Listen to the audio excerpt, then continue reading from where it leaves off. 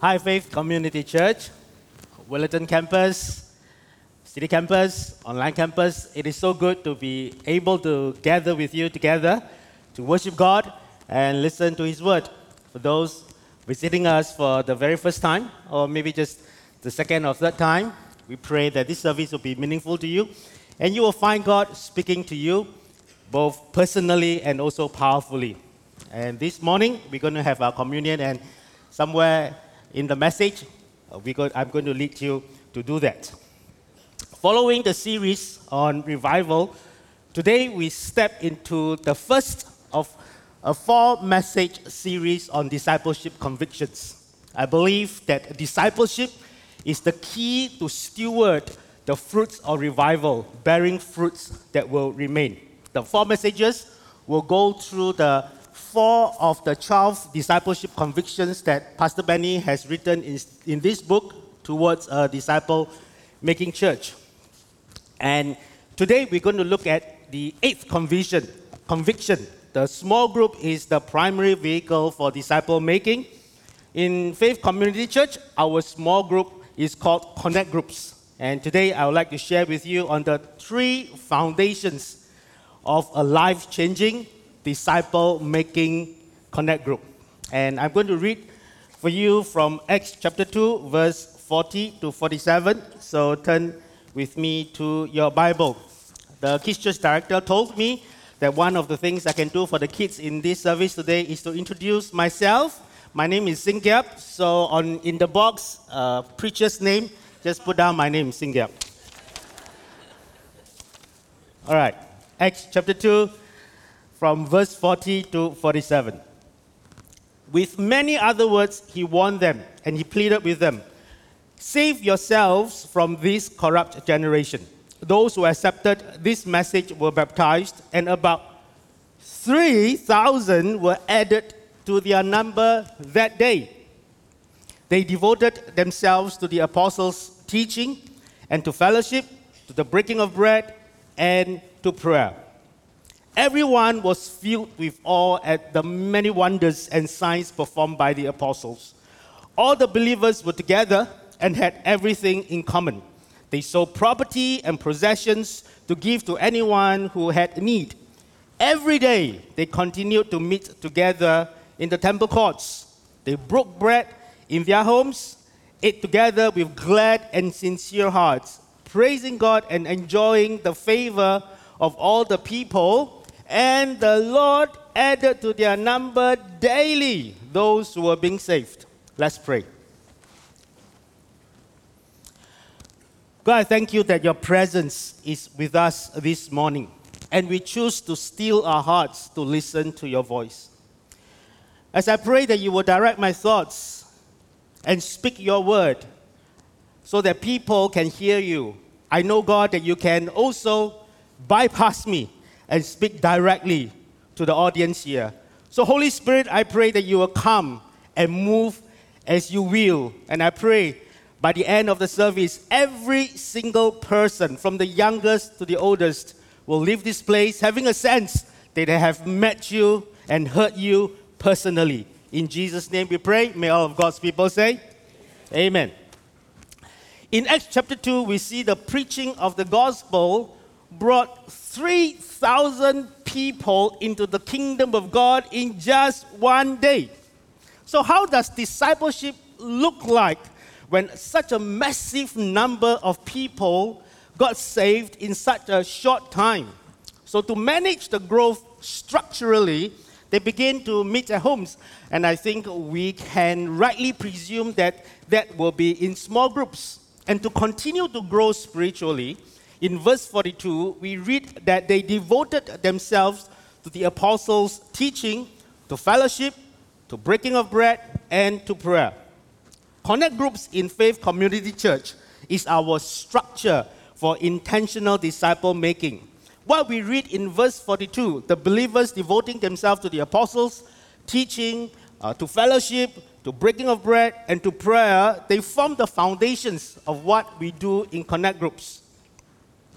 So I'm going to share with you 3 foundations, and the first is to expound God in our content. Our content is the Word of God, what the apostles were teaching. One question many often ask is, so what did the apostles teach?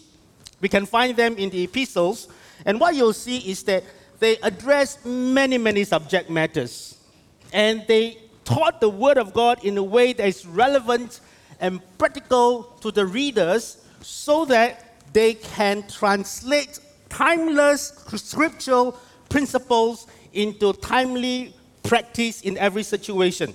So application is important because it enables us not just to be hearers of the word, but doers of the word. And Jesus said that those who do his word is like a wise man who builds his house on the rock and can survive and can stand whatever storms of life may come and hit them.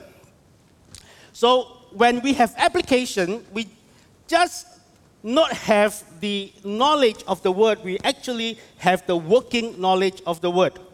So when we study scripture in our connect groups, we make it a point to ask application questions. So take for example, we ask, so how does this passage affect you in the way you treat the annoying classmate or the challenging colleague? We ask, for example, how does this truth affect the way you relate to your wife or your children? Many years ago, I was preparing on Saturday a message for the next day on parenting. So I woke up early in the morning and just dived into the books and just began to be really focused on preparing. And in the thick of that preparation, suddenly I heard the voice of God. It must be the voice of God because I couldn't have constructed that statement or the sentence myself. I heard God say this to me, son, I want you to stop preparing the message and start practicing it. So I say, I really got jolted out of my seat. I closed all my books and I say, children, let's go for an outing. Daddy's going to take you out to spend time with you. And application is important. So when I approach the Word of God, I have these two equations. Principle minus practice or without practice is just information. It's just the knowledge of the Word of God. But principles with practices is application. We develop a working knowledge of the Word of God. So for many years, my paradigm only had the above two equations. But one particular course in the Bible school led to a paradigm shift. It was a course on expository preaching, and the emphasis was being Christ-centered. The lecturer was one of the editors of the New Living Translation who worked on the book of Deuteronomy. So we just were very eager and excited to learn from him.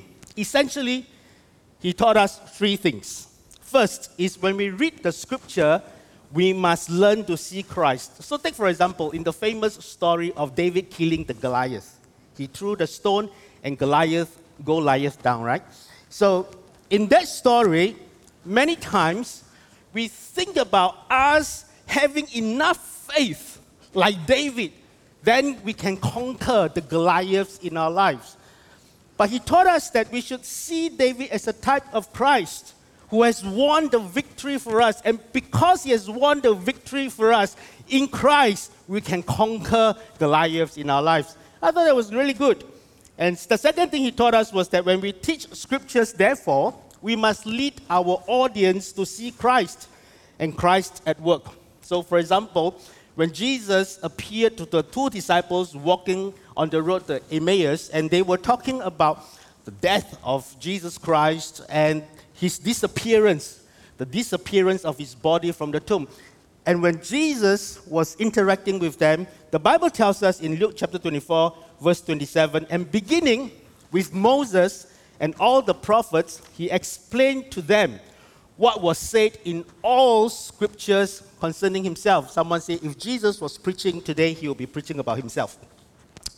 And then thirdly, in application of the word, which is such a critical component in exposition, we must not just teach what we ought to do, but that we must anchor our faith on the God who is able to empower us to do what he wants us to do. So for example, in Philippians chapter 2, verse 13, it says that for God is working in you, giving you both the desire and the power to do what pleases Him. So with those lenses, I saw that the teaching of the apostles were not just about principles and practices, what we ought to do in different situations. It was really God-centered. Another example, in the closing prayer of Jude's letter, he wrote, "To Him who is able to keep you from stumbling and to present you before His glorious presence without fault and with great joy." So it is not about how strong or how wise that you are able to avoid tripping up. It is God who is able to keep you from stumbling. One time I was so disappointed with my repeated failures and inability to be the husband, the father, the colleague, the person that God wants me to be. And in my despondence and disappointment, I said to God, "God, whatever I do, no matter how hard I try, I will never be enough for Christ." And then you guessed it. The words of the song came to me, "Christ is enough for you." Paul wrote that Christ is the author and the finisher of our faith. It is He who has begun the good work. He will bring it to completion in your life. So the Bible school course began in me a journey of deep self-reflection of how much do I really know God? And not just that, how much do I reflect God in my pastoring, in my counseling, in my leadership, or even in the systems and the processes and the structures I create? How much am I reflecting God to those around me? And what Paul wrote in Philippians chapter 3, verse 10 became an anchor verse for me. He said, "That I may know Him, the power of His resurrection, the fellowship of His sufferings, being conformed to His death." So I added what I think is the most important constant. I think is the cornerstone to the equation that I just mentioned. Principles plus practices equals to application. That is the working knowledge of the Word of God. But the person of God, person plus principles plus practices is transformation. It is the life-changing knowledge of the God of the Word.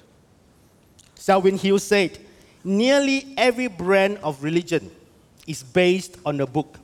With other books, you have to understand the book in order to know the author. But with the Bible, you have to know the author in order to understand the book." So how do we expound God in our connect groups? I suggest to you 3 ways. 1, seek God in our study. 2, share God in our testimony. And 3, show God in our interactions. Seeking God in our study means we seek to find what the Scripture is revealing to us about God. In the story of the persistent woman in Luke chapter 18, what Jesus was really wanting to teach us is that we have a God who is just and swift to act. If we place our focus on the persistent widow rather than the power of God, I think we miss the point. So God is trying to tell us that when we pray, our focus is on Him. And because He's able, because He's just, because He's almighty, we can continue to pray. Someone said, the power of prayer is not on the person praying, it's on the person hearing. So when we pray, our focus is on the power of God. And that is really liberating. Because then it doesn't depend on what I can do to make things work. I can't. And because it doesn't depend on what I can do to make things work, I think I can pray even more bold prayers. I remember one time I visited someone in the hospital and who had just had a stroke and was in coma. So when I walked into the room, I saw the 2 children, and then the doctor came in, and the doctor said that they've done all they could. So what I'm going to tell the children. So I thought I'm going to say the right thing. I'm Hokkien, so in Hokkien we have this saying, "Kiang jiu ho mai ge kiang." It means, translated to English, it means it's okay to be smart, but don't be too smart for yourself. Right? So what was the smart or right thing to do then after the doctor has said what he said? So I console them. I said, may the peace of God be with you. That's it. I left. I prayed for the children. And then a few days later, I heard that the woman woke up from coma. And then a few weeks later, she came to church. My gosh, I didn't even pray for her healing. And God healed her. God just bypassed me. It doesn't depend on me. It is a God who is able that I anchor my faith on. And because it is a God who is able, I pray bold prayers. I pray for broken marriages to be restored. You pray for your parents who do not know the Lord to come to know Him even at an old age. You pray for your children who have gone far away from the Lord, from you, that God will save them. God will bring them back because God's hand is not too short to save.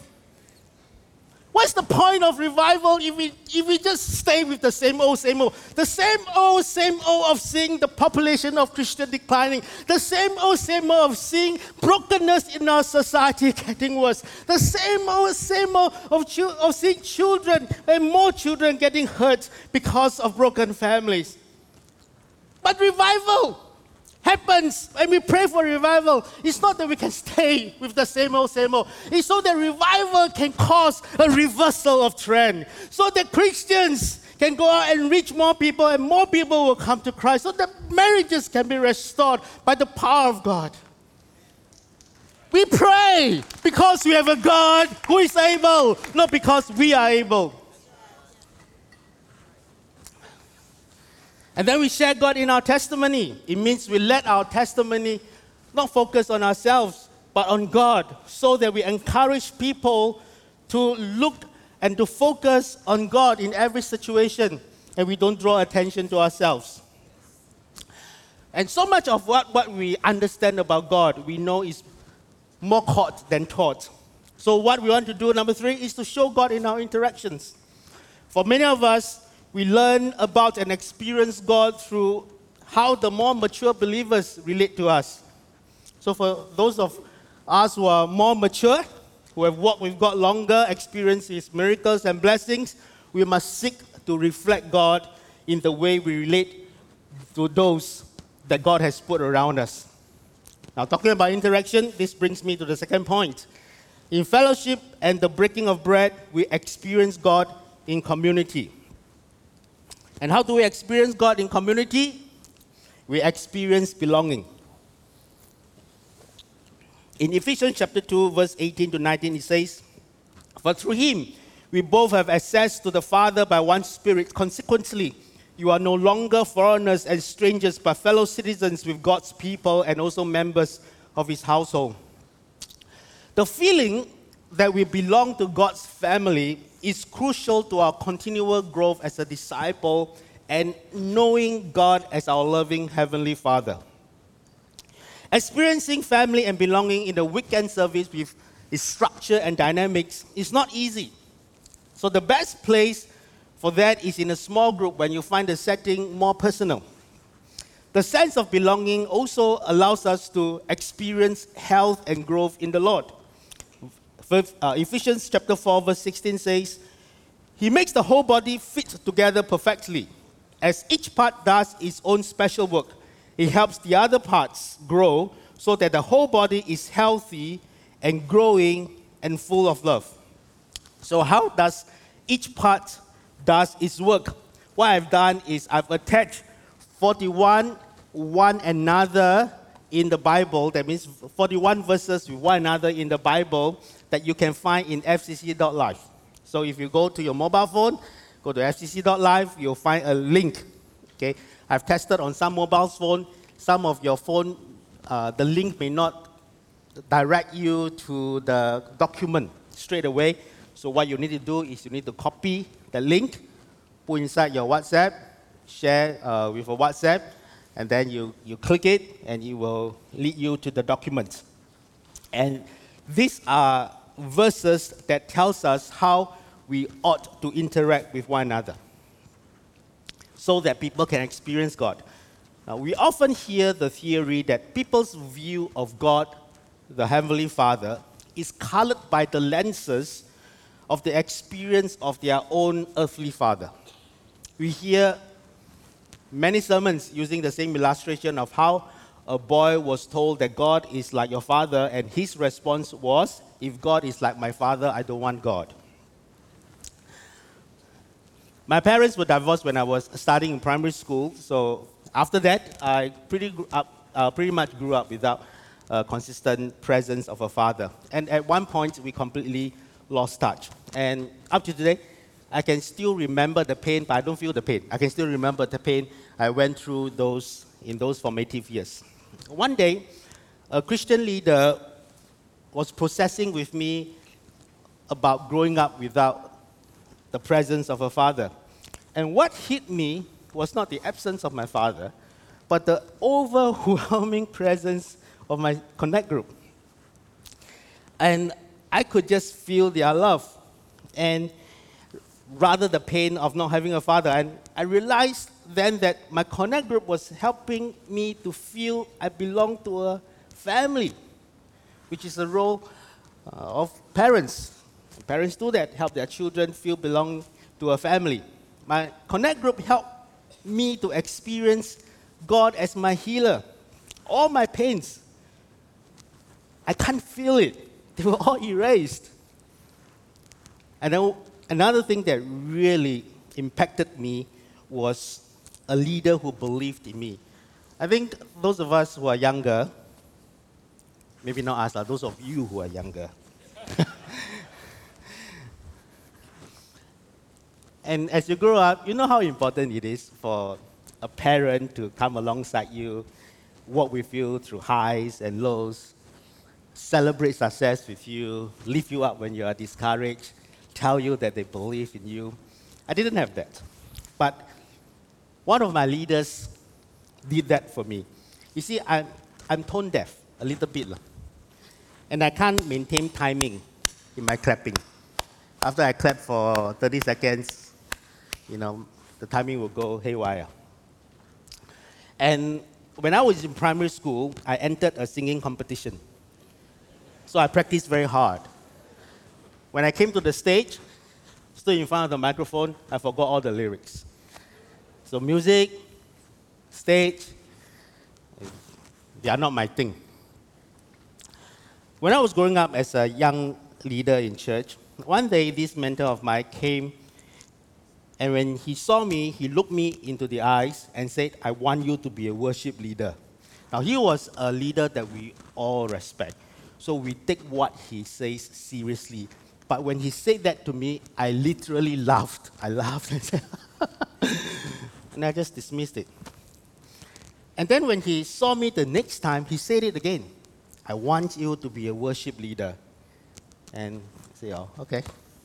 And then for the next few times, every time he saw me, he would say that, I want you to be a worship leader. And then one morning, I woke up and I said, I'm going to be a worship leader. And I led worship in my cell group and then my church for about 3 years plus. But music is not my calling. Worship is not the thing for me. I think what God did for me was to provide that opportunity to prepare me for ministry. But because my mentor believed in me, I felt the love of the Heavenly Father. So just a disclaimer, this story is not a passport for us to go to worship audition and demand Pastor Dave to use us regardless of how we fare. But if Pastor Dave comes to tell you to do it, then that's another story. On the same note, if a leader comes to tell you and say, I believe in you, you can do that, don't laugh. Don't dismiss it. Just go back and pray and let the Lord speak to you. Jesus said, I will build my church, the spiritual community, and the gates of hell shall not prevail. The church is the spiritual community, the household of God, the institution that God has established for all to come to know Him. So God guards His church, and we must take it seriously. The communion has been given to us to remind us that we are part of this spiritual family and the part that we play. In 1 Corinthians chapter 10, verse 16 to 17, we read, "The cup of blessing that we bless, is it not a participation?" And in KJV, it uses the word communion, "in the blood of Christ." The bread that we break, is it not a participation or communion in the body of Christ?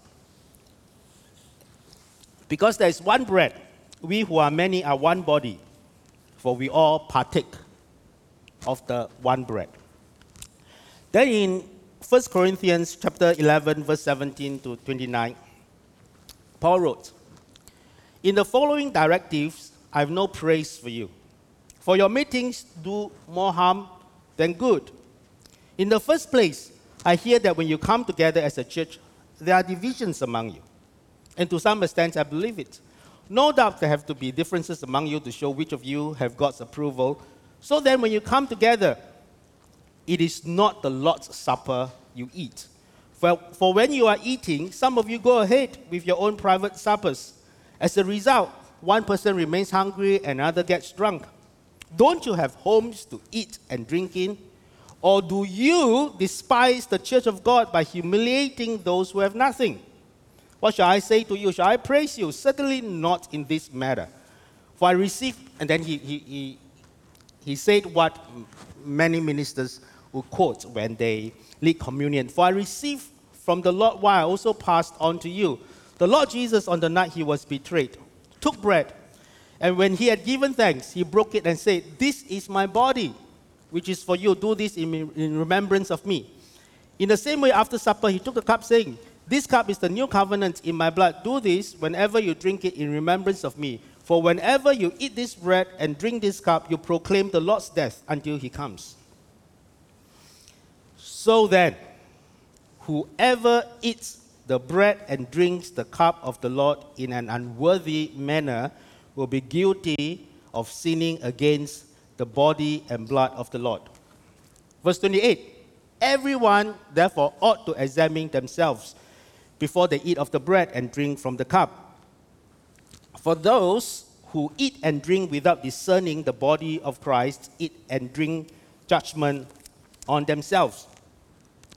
Often, we will hear someone leading communion quoting verse 28, "Everyone ought to examine themselves," and emphasizing that we need to self-reflect if there are any sins in our lives before we approach the table of communion. Now, that is not wrong, but we must bear in mind that we are only made worthy and righteous by the blood of Jesus Christ. We in ourselves can never make ourselves worthy enough to approach the table. That's why some people also call communion the table of mercy. But specifically in the context of 1 Corinthians chapter 11, Paul was addressing division and discrimination. So if we interpret within the context, we ask ourselves, what are we supposed to examine? I think what Paul is saying is that we must examine how our behavior, what we say and do, are affecting our brothers and sisters in this spiritual community. Communion reminds us not just that we are a part of this family, but also our part in this family. So what is our part? Our part is to build up and not tear down, to unite and not divide, to contribute and not consume. We are to exhort to lift others, not extort to lift ourselves. We spur one another, not spear one another. We prefer others, not presume on others. The way Pastor Benny teaches is how not to presume on others is that if you are a member of the church and you know another member of the church has opened a restaurant, you don't go to the restaurant and demand for a discount. And if you open a restaurant, you don't demand people or members of the church to go to your restaurant just because you attend the same church. But when I thought of this, I thought of a member of the church, I think that was about 4 years ago. He entered into a partnership with another person for a restaurant business, and at that time, it was really struggling. But when he went there, he worked hard, word got around, and people in this church started to go to the restaurant, and more people went. And then more people went, and the restaurant did so well, it turned around, went into black, and they even had to employ staff. It was really good. He didn't ask us to go. We just went, and I went there many, many times. They tell me the food is not too bad. The price is value for money. But right now, if you ask me whether I remember how good the food is, I don't. I just remember how good he is. Because every time we go there, he would just look after us so well. So what I'm saying here is this. All right, you just serve. And whatever door that God has opened for you, he will bless you. We prefer others. So because there's one bread, and we who are many are one body, for we all partake of one bread. So right now, I want to lead us into a time of communion. So I want you to take your communion elements. And with the understanding of 1 Corinthians chapter 11 in your mind, as you partake of the bread, I know we use wafer. The church I grew up in, we really took from one bread. We shared from one bread. As you partake this, I just want you to reflect. Reflect on you being a part of this family. And not just that, reflect on your part in this family. And repeat the words of the Apostle Paul. For I received from the Lord what I also passed on to you. The Lord Jesus, on the night he was betrayed, took bread, and when he had given thanks, he broke it and said, "This is my body, which is for you. Do this in remembrance of me." It's the body of Christ, as it belongs to Jesus. It's also the body of Christ as a spiritual family. In the same way, after supper, he took the cup, saying, "This cup is the new covenant in my blood. Do this whenever you drink it in remembrance of me." Let's partake of the bread and the cup together.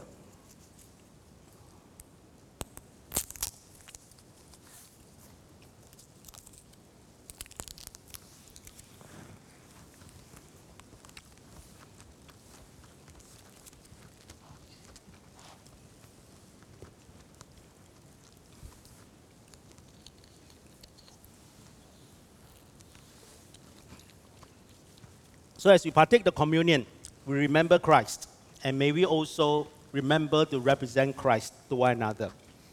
Spiritual community is crucial for our discipleship. And I want to take this time to honor all the Connect Group leaders, the core teams, the point persons, the zone supervisors, the district supervisors, for all the work you have put in to make sure that we have a vibrant spiritual community of Connect Groups that people can go to and experience God.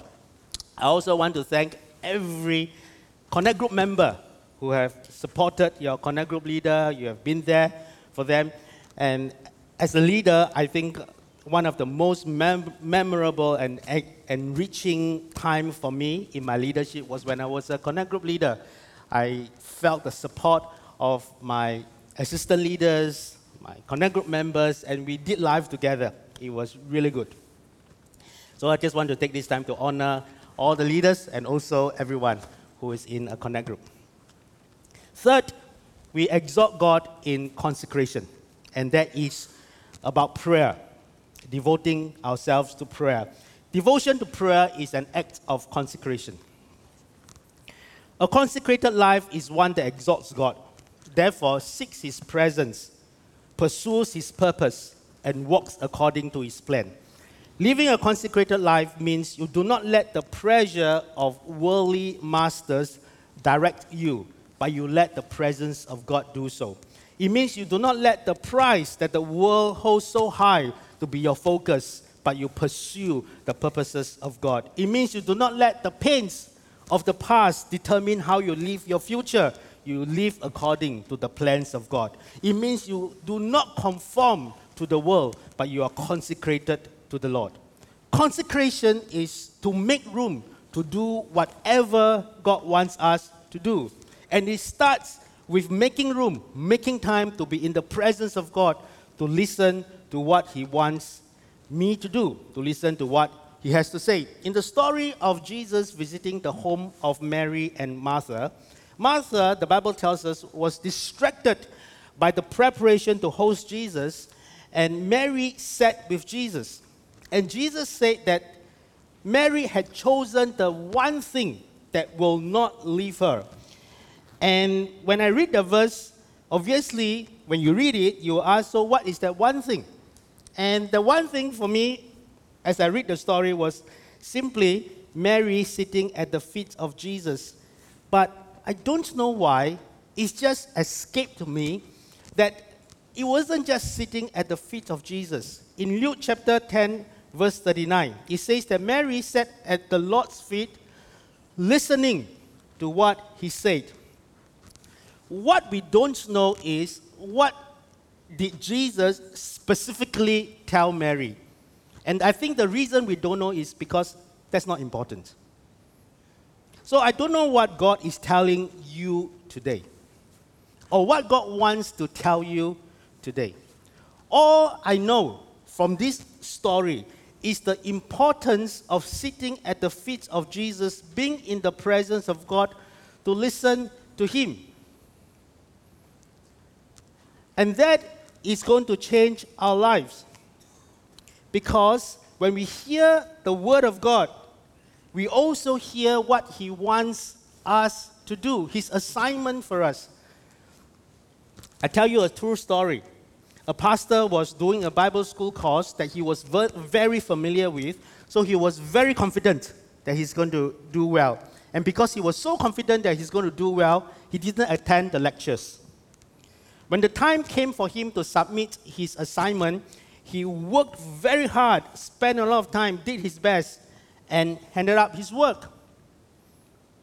A few days later, he got back his paper, and this was what he read in the comments. Research, excellent. Content, excellent. Structure, excellent. Application, excellent. Grade, F. Reason, wrong assignment.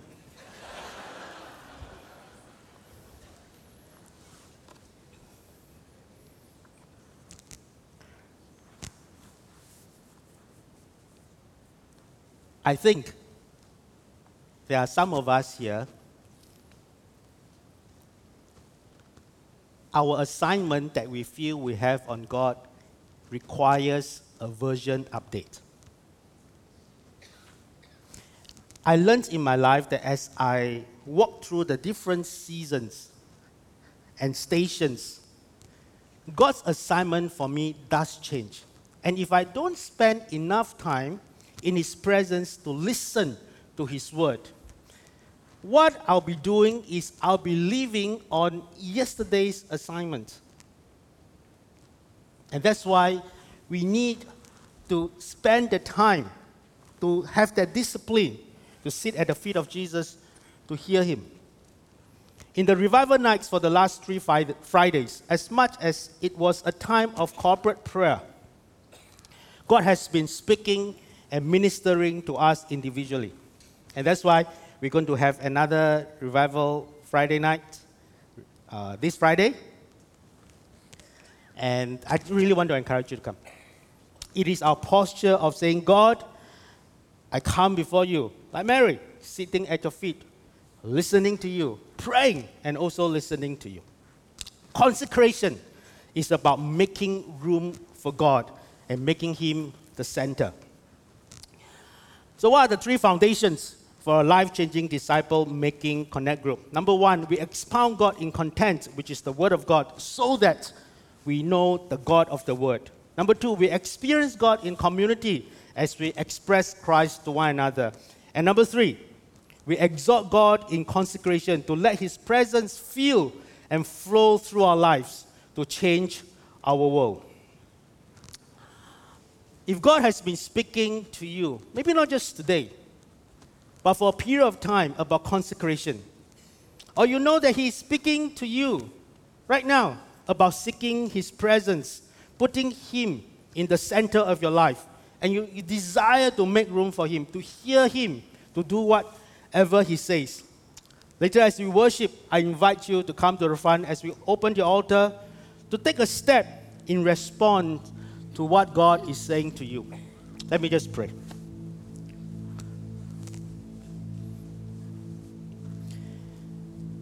God, I just thank you that you are a God who continually speaks to us.